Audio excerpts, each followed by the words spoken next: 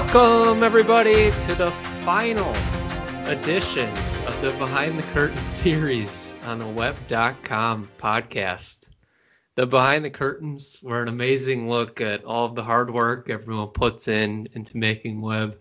That is what it is. And hearing some of these behind-the-scenes stories, whether trades or draft picks or whatever, it was a very refreshing change of pace from our typical talking head stories. And getting to hear some of these behind-the-scenes stories that we would have not normally heard was very fun, and we look forward to making these a yearly occurrence for years to come. And with that, let's get to our final guest, two-time Big Five champion, two-time defending web champion, possibly the best commissioner, not just in fantasy football, but everywhere on earth. Wow. Travis Kelce owner, Mingo Fresh. Jesus Christ. What an intro. Hey, I'm not going to lie. Hearing you read that, like that was maybe a better intro than I've done in like the last 3 years. So I'm a little bit nervous that the league's going to try to make you the permanent host on this one. Little job switch. So how does it feel being on the other side? Oh, it's so weird. Like on Caleb's, I felt totally in the zone. Like, yeah, this is Caleb's deal. Like, whatever. We're like a minute in, and I am so uncomfortable. It feels like I'm trying to write left-handed right now. I'm not gonna lie. And we don't want to forget my esteemed co-host, the host of the Keel Pro Dynasty show, Caleb. Glad that you could make some time to be here. How are you doing? I am back, and it feels good. You know, a lot of jokes about me being on vacation and stuff. And I think it's just funny that I'm technically on spring break right now, and now this is like the one time I come on. So actually on vacation, but taking the time out of my day to get back on the podcast. You know, my busy schedule, how it is, you know. You want to drop your handle quick so people know where to find you?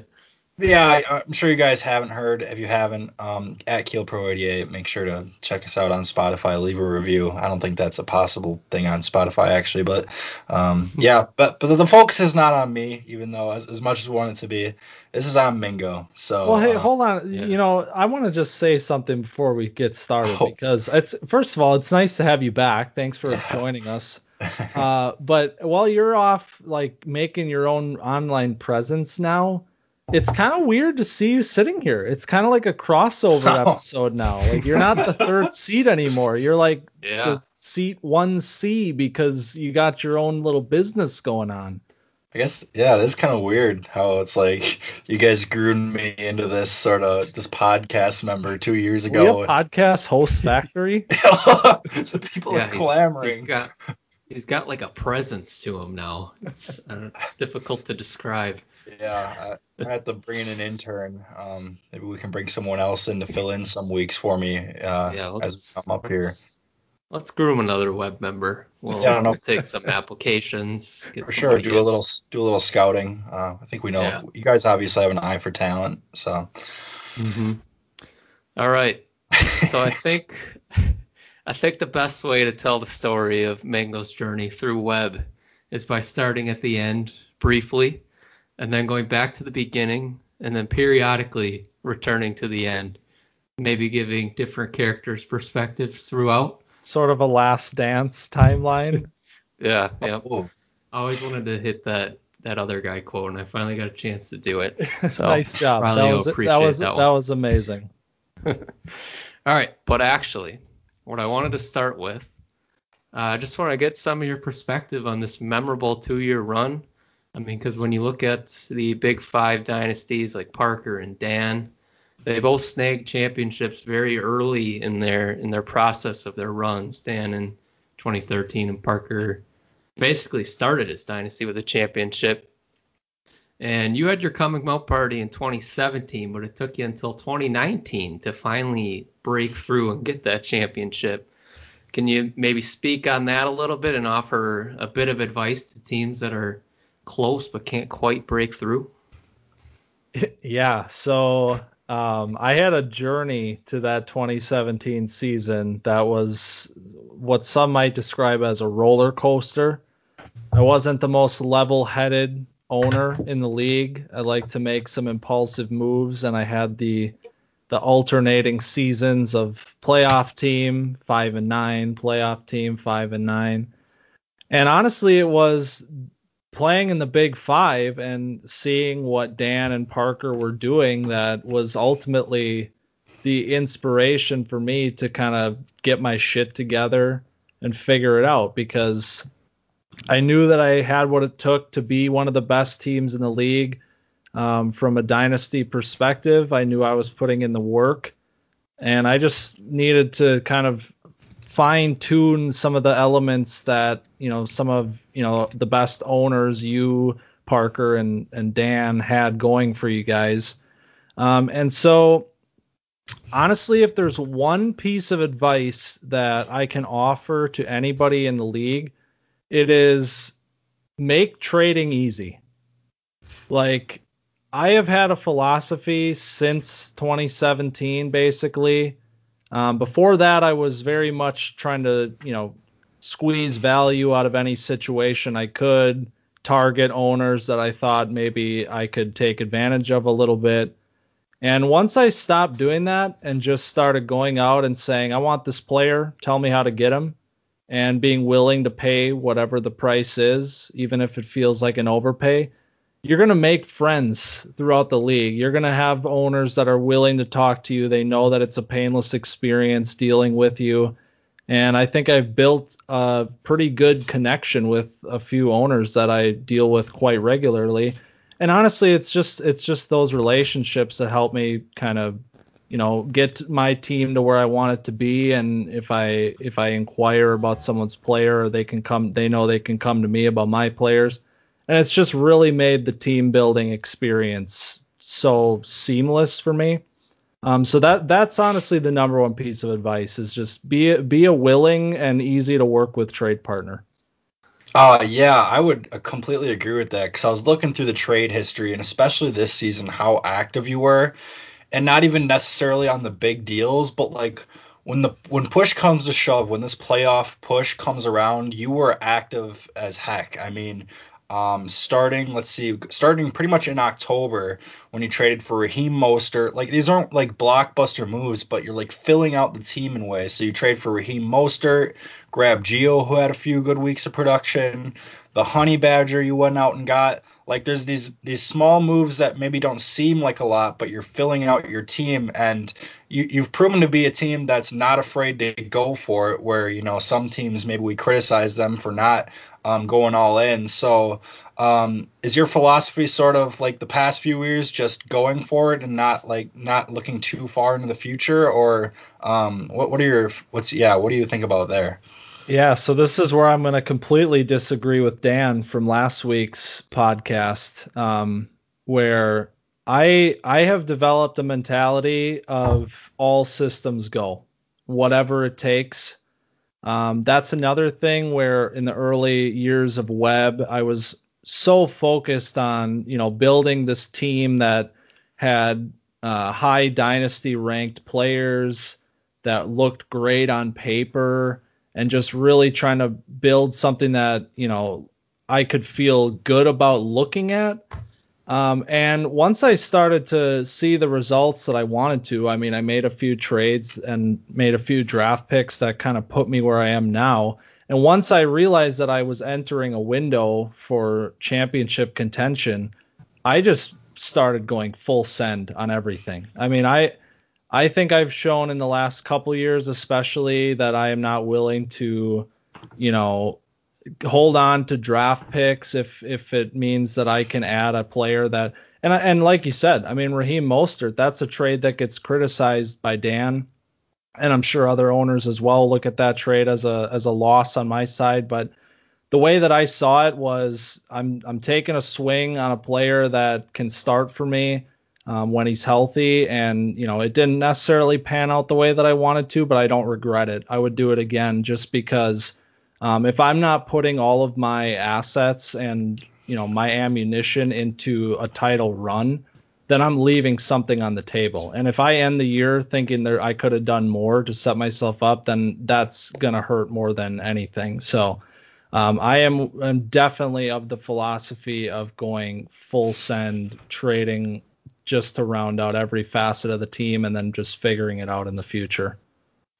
All right. Yeah, so was that philosophy switch? Do you think that's the main difference between like those 2017 and 2018 years? Did that kind of occur like around that 2019 year? Yeah, I think it is. I think because 2017, I don't remember the timeline exactly. Caleb, when did we do the Michael Thomas trade? Oh, that was, I can look, was it like end of 2018 sort of? Yeah, 10/24, my birthday, Nice. 2018. Yeah. Okay, so 2017 is the year that I come in off the 2 draft picks. I add Fournette and Dalvin Cook. So I see my team sort of coming around. And then when I made the Michael Thomas trade, I think that was the moment for me where I realized, like, this is it. Like, I'm going in now. Because at the time I felt like that was a huge, what I paid. It felt like I had, pretty significantly cut my team off from a depth perspective just to get this guy in my lineup. And so I think from that point on, I just became willing to sacrifice for success. And I think, I've managed to, within that, still kind of recuperate draft capital or younger assets along the way. Like the Amari Cooper trade was a good example of, I come off the championship and then I was willing to kind of shuffle some things around. And I knew I was adding 2 firsts there, and I knew that, that 8th pick, I was going to get a player that I felt good about replacing Cooper.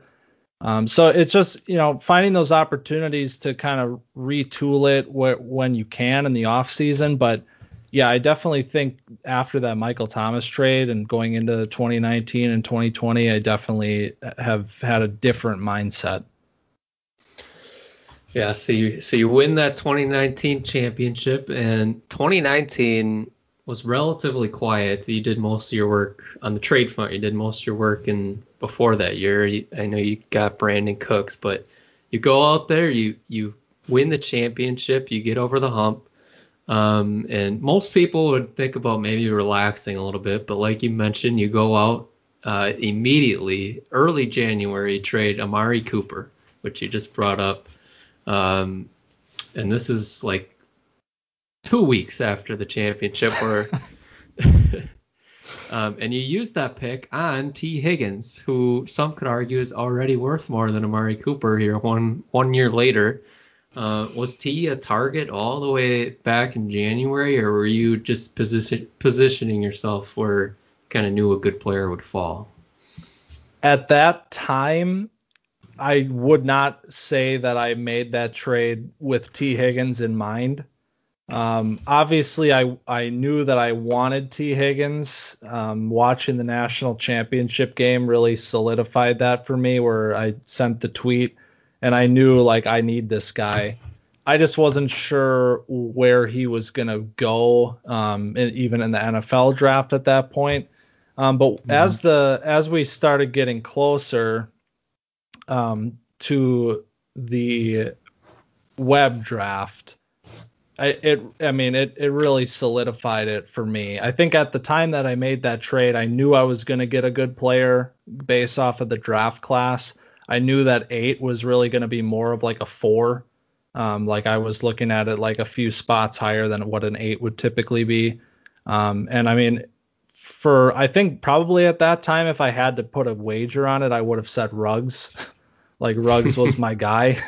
That was Yeah. not smokescreen the whole way through, but as the process went along, then I was able to kind of shuffle that, and I, settled on T.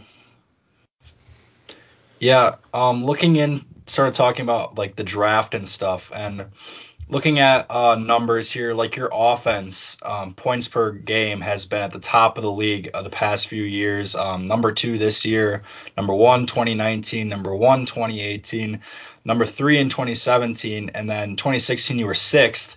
But I think there has to be some correlation here between that rise in numbers and this 2017 draft. looking to the years prior, you had a year in 2015 where you drafted Kevin White and TJ Yeldon in the first round, and then didn't really have many picks in 2016, so you were kind of stuck in this spot.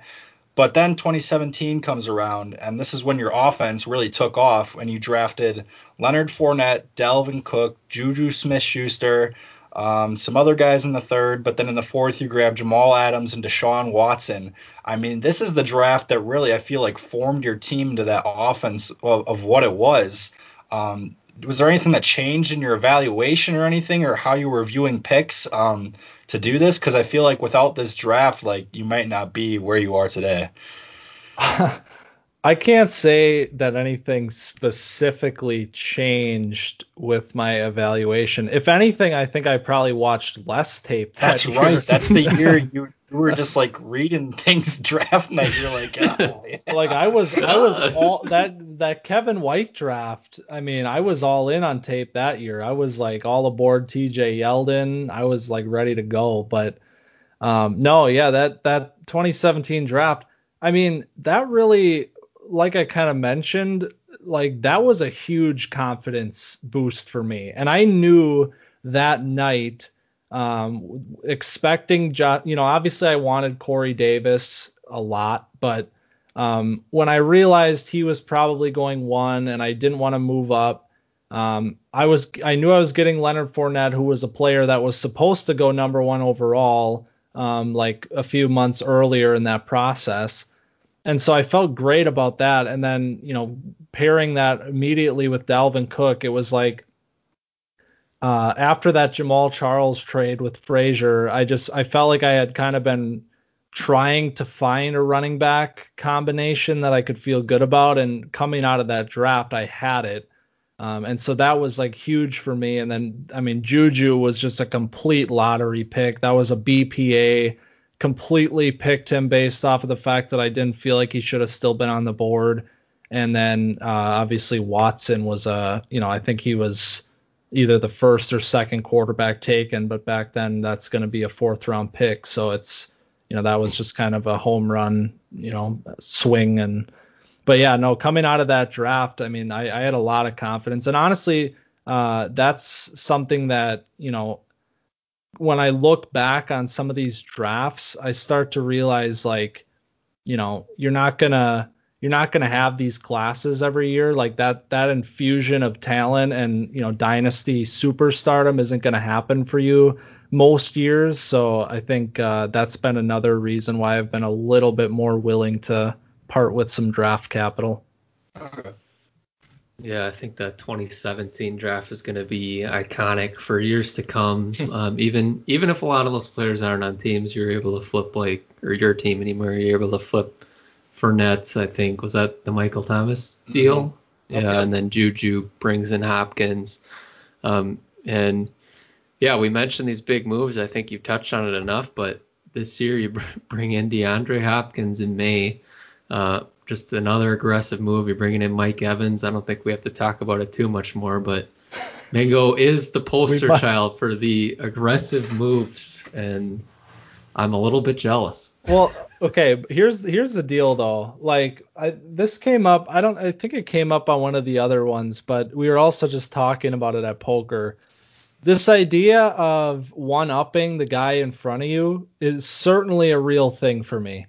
When I see Parker go out and make a move, or if I see Dan go out and make a move, I am immediately put on the scent of what move can I make. I mean, that's just competition element of it. The big five, I feel like we have these three teams that are constantly trying to be the best.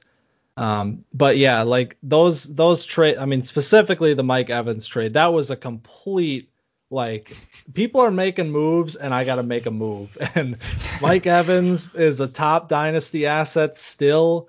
And I'm just going to go grab him. I sacrificed my own man, Keenan Allen, to do it. But I mean, I guess worth, but yeah, that was definitely not a planned move at all. That was a complete response trade. There's something about the sleeper era with wanting to one up people with the bombs in the chat. Yeah, the notification just hits different. Oh yeah. Yeah. Yes. So, no, go ahead. I was going to say, speaking of trades, I need to know, go into your mind with this Michael Thomas trade saga with Tim, where it's been back and forth. Nobody really knows what you guys' plan is, especially Tim. But I'm sort of wondering what's been going through your head with Michael Thomas over these past few months. All right. Michael Thomas obviously is one of my rocks. I have a jersey. He single-handedly propelled me to that 2019 title. But coming out of this year with how tumultuous it was for him, I just had such a sour taste in my mouth. And it was sort of like Amari Cooper the year before, where I saw an opportunity to get out on this player that I wasn't super sold on moving forward. And I got 2 picks, and it was very similar to Amari Cooper, where I got 2 picks, and I felt good about that and adding some draft capital to my arsenal. But just after a while, like after a couple weeks, I was like, God, my team would look so much better if I had Michael Thomas right now. And he's coming, I mean, he's getting surgery, and it comes out that he didn't opt for surgery because he wanted to be on Breeze's last ride. And I was like, God, that makes so much sense why he looked so bad. So then I was like, okay, I think he's going to come back next year. I don't, the quarterback situation's whatever. I'm not worried about it. And so then I started bugging Tim like, hey, I'll give you a first for Michael Thomas as a joke. Like, I'll give you 1 first back. And I just said it enough times where suddenly it was like I could see the expression on his face change when I brought it up. And I was like, is there something here? Like, are we doing this? And, ultimately it cost me Zach Cunningham in a second to do it, but I was able to keep one of the firsts that I got, which is really all I cared about at that time. And so, yeah, that was the thought process. And then I almost traded him again. We were this close to doing a 3-teamer, and Wow. he would have been shipped back to Tim. But yeah, no, I think now that the dust has settled, I think we're going to go into 2021 with Mike for another ride.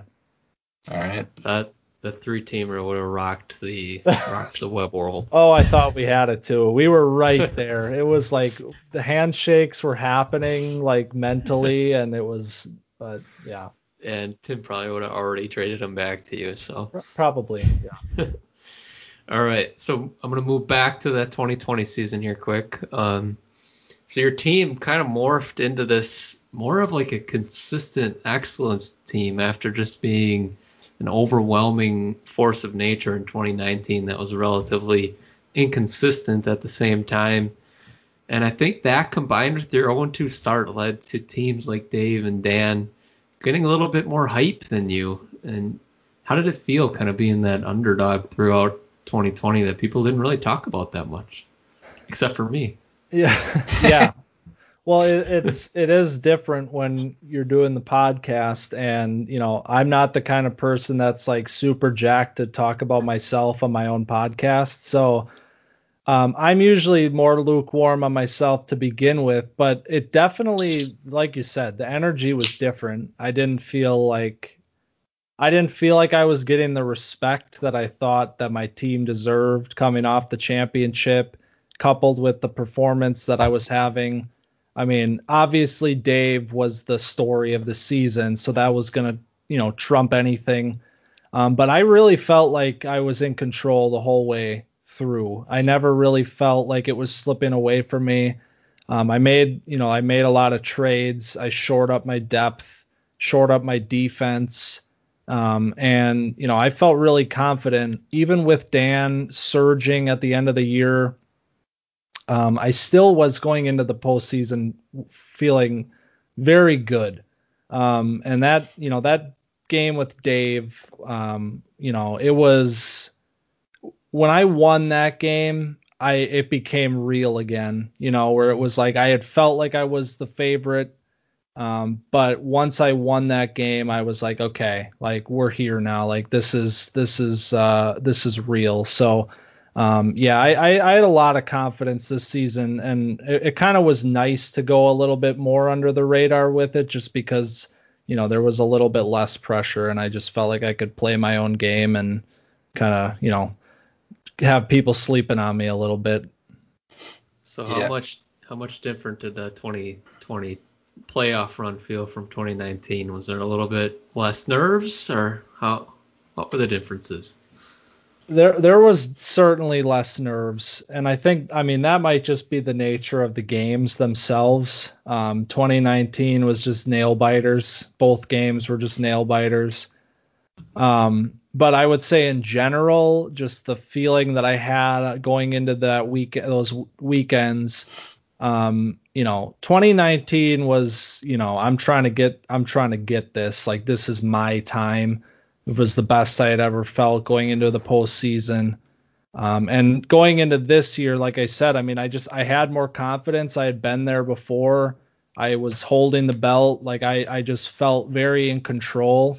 And once I knocked off Dave, who I was considering to be the favorite, then I was ready for that game with Dan. I considered it a toss up, like we all did on the podcast, but I had a lot of confidence in my team. And looking at it, I'm looking at it now, and it's kind of traumatizing.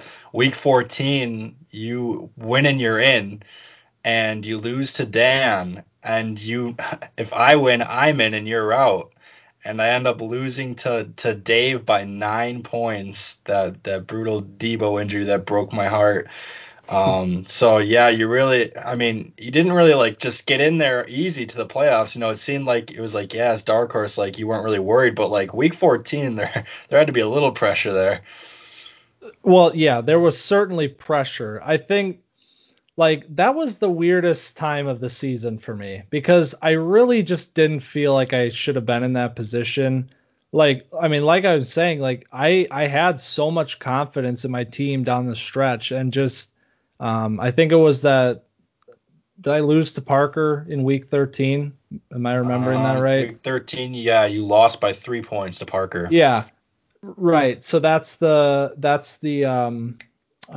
Patrick Queen interception game. Oh yeah. So yeah, that was a tough one. I think coming out of that game, I was a little bit rattled just because of how volatile of a loss it was, and I was like, if this is how my season's gonna end, like that sucks.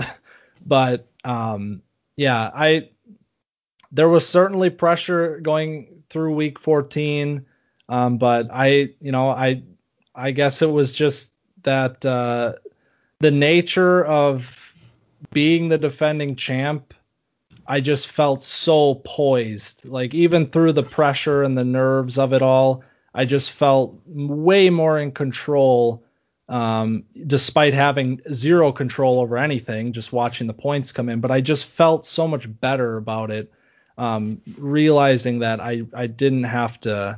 There wasn't a whole legacy riding on it. It Sure. was just kind of I felt like I could do it. So. All right, so I just want to give you the floor. Do you want to talk about what Travis Kelce means to you? I appreciate this question or this opportunity. Yeah. So Travis, my guy, this is a whole journey for me because we talk about this era for my team in 2017 onward, but Travis has been the guy since near almost the beginning of it all. And I mean, I really have to thank Dan because I wouldn't have a clue who this guy was without Dan talking him up 2013, with that historic tight end group that he had in 2013. When you look back on that, realizing Kelce was the prospect in the wings behind Jimmy and Gronk. Jesus. Wow. But yeah, so I mean, that Demaryius Thomas trade that landed me Kelce was almost entirely with Kelce in mind. And at that time, I obviously had no clue what I was walking into with him. But seeing him become this player has been one of the greatest things to watch. And I think it's really what makes Dynasty so special is when you have a guy and you just get to have him and you get to watch him, and every Sunday, he's there on your team, and and obviously Travis with the MVP this season, that it just really capped it. It was like a great, honestly, the MVP for Travis was a huge deal because it just really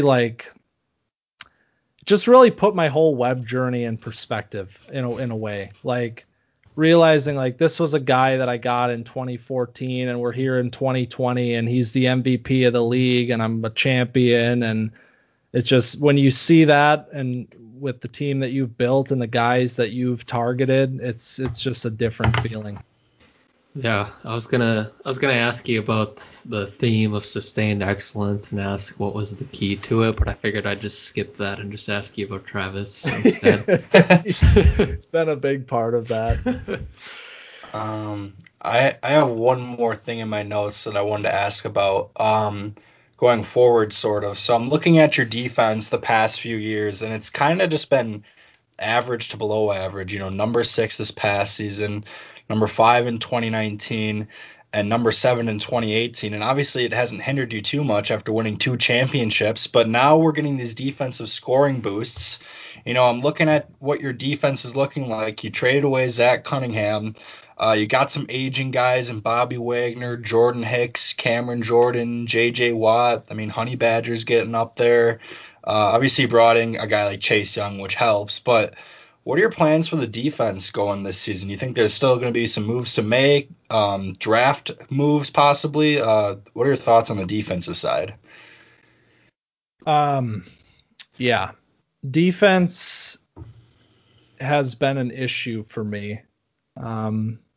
It's been a frustrating issue because I feel like the defense that I've built or have been building has just not performed to what I expected them to. And I think last year going into the season, the trade for Bobby Wagner, that was a move where I was really trying to get a superstar line, like a guy that I could just really count on to be a defensive superstar. And he was for most of the season. And still, it just felt like my defense couldn't put it all together on a week to week basis. So to answer the question, I've put a lot of emphasis on my defense. Now, I haven't made any moves quite yet, but thinking about it, planning for the draft, planning for potential trades that I want to make. I fully expect to make some defensive additions before 2021. Chase Young is obviously my dude. I'm really hoping that he becomes a nuclear weapon with the scoring changes, and that helps me a lot. But linebacker is specifically a big need, and I'm looking to address that, whether that comes in the draft or through a trade. But yeah, DBs, I feel like I have a collection of really good aging DBs, but I don't necessarily know if that is going to translate as we move. Honey Badger's going to be almost 30, and Kevin Byard's getting up there now too. And so, yeah, there's moves to be made across the defense, and I'm certainly going to be targeting that. It's definitely not, I'm not looking to play the waiver game. Okay. All right, so you mentioned the 2021 draft. You're sitting at 2.02, as I believe you're only capital in the top 2 rounds. You were able to acquire Aaron Rodgers, successfully got rid of the Deshaun Watson drama, while also potentially positioning yourself for a quarterback of the future. And it's no secret that you're a fan of this quarterback class. Are you willing to offer any insights into your targets for 2.02, and why is it Mac Jones? I'll offer you an insight, and I'll tell you that I will not be picking 14th overall in this draft. Ooh, you can spicy. You can take a look at that and throw it out the window, because there's one player in this draft that I will have on my team, and whether or not it takes an entire roster overhaul to make it happen, it's going to happen. Gosh. So and that's not going to happen at 14. So I will be moving up the board. Man, I truly have no idea who this is going to be. I mean, you drop a need linebacker help, so now I'm all of a sudden thinking about Mingo trying to get Parsons, and he mentioned Devonta, and he's a Lawrence guy as well. So you seem like the wild card of the draft, which is pretty impressive for not even being in the first round. All right, so how are you feeling about the squad in general going into 2021? Are you thinking it's 3-peat or bust here? It is. I cannot emphasize this enough. It is 3-peat or bust. I have one target in my mind right now, and that is becoming the first 3-peat champion in web history. Real dynasties start at 3, and I want to get to 3. Mm-hmm. MJ, Steph, the whole deal. We're doing it. We're doing 3. So yeah, I'm not going to be messing around this season. My roster is a little old. It's a little older, and it doesn't bother me. It really doesn't bother me. I'll get older if that's what it takes. I literally could not care less about 2022 and beyond. It is 100% about the 3-peat this year. I mean, when you start dropping MJ and Warriors stuff, I mean, I'll trade so many picks to be in that company. Oh my God. All right. So more than anyone, this global platform is yours all of the time. It is yours. But nevertheless, the mic right now is also yours. What do you want to share with Webb and also the world? Thank you. Yeah, I got a few things. So, number one, this league is the greatest thing in the world. When I heard the story that some guy that I didn't even know before that night basically was listening to our podcast, I was like, all right, like we got it. We got the secret sauce here. Hey, let me cut in too to add to that. He's been asking me for the settings and stuff. He's making a web clone right now. I want to get into this. That's happening. So yeah. It's remarkable. It really is. I do this every year, season in review and the draft and all this, and we talk about it, but like it truly is so special. And I literally think back to like 2013 when we got it started, and just like realizing from then till now what we've gone through. You know, we're going into the 9th year. This has been an entire like era. This has been 8 years, and we have stories that we tell. I mean, we can reference 2014 and people know exactly what we're talking about. I mean, it's like we have our own history book now. And I mean, that doesn't just happen. And it's a complete credit to all of our owners.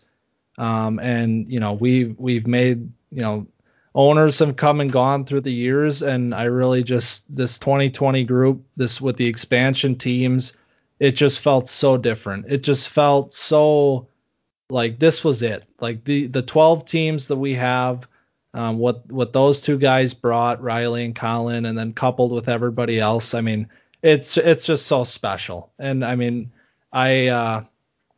it makes winning and striving to win so much more important to me, where it just it doesn't feel like I'm just trying to win a fantasy league. It feels like I'm literally trying to win the Super Bowl. That's the mentality that I carry with, competing with you guys. So it's so great. And that being said, I look forward to taking no prisoners this season. Ooh. You're going to see a different Mingo in 2021. We might have a marketing firm coming in to put together a little hype video that will potentially be released before the 2021 season, and I think it's gonna showcase that the Moneymakers are undergoing some personality changes in the building as we gear up for the three-peat. So just want everybody to be aware of that. And also I will be talking to anybody in the 6 to 10 range constantly for the next 3 months until somebody gives in and trades me a pick. Man, if only we knew some people with those picks. Yeah, Caleb. Yeah. Oh, if only we did. Hey, buddy, you want to make a trade? Nah, dude. I'm set. I'm set up, bro. So set, man. Good. The thought of Mingo getting more aggressive when we talked about him as the most aggressive web owner over the last 2 years is a little bit terrifying for contenders. So I'm kind of glad I bowed out to that. So I'll probably be joining you soon when after this year, it's just gonna blow up in my face. I mean, you've always been like 2 years behind me, so. Okay, 2023. Okay, I got to start stockpiling 2024 picks. Yes. Yeah, right. Go ahead and get that started. I think I speak for everyone when we say we appreciate all the work you put into hosting the pod. I think it's a lot of behind the scenes work that maybe we don't see. And even if some weeks where there isn't the behind the scenes work, you just get by on sheer hosting talent to still put out an incredible podcast. So we thank you, the lead commission, as well. I hope you enjoyed having the tables turned this week. I'm not gonna lie, it felt good. I felt like I could actually talk about my team without people being annoyed at me. So that was nice. But hey, you did an amazing job in the host chair, just incredible. I mean, 4 years of being in the co-host chair. I mean, you're like a groomed prospect at this point. And then obviously we got Caleb over here, who was super leaguing, breaking away from the pack. But okay, yeah, this was my moment. Prepared a lot of notes. I didn't want to blow this. You did a great job. It was incredible. And hey, I'm very excited to come back next week and do our first mock draft. Ooh. Maybe the first crossover show. You never know. Ooh, yes. Oh, baby. From the Keel Pro Dynasty show, Caleb is joining us this week. From the web.com Dynasty podcast. Yeah, God. Oh, yeah, we're here together this week. All right. Special. So thanks again to every owner that came on. Again, it was a great series. I hope we can keep it going next year. And with that, let's make it a great draft season.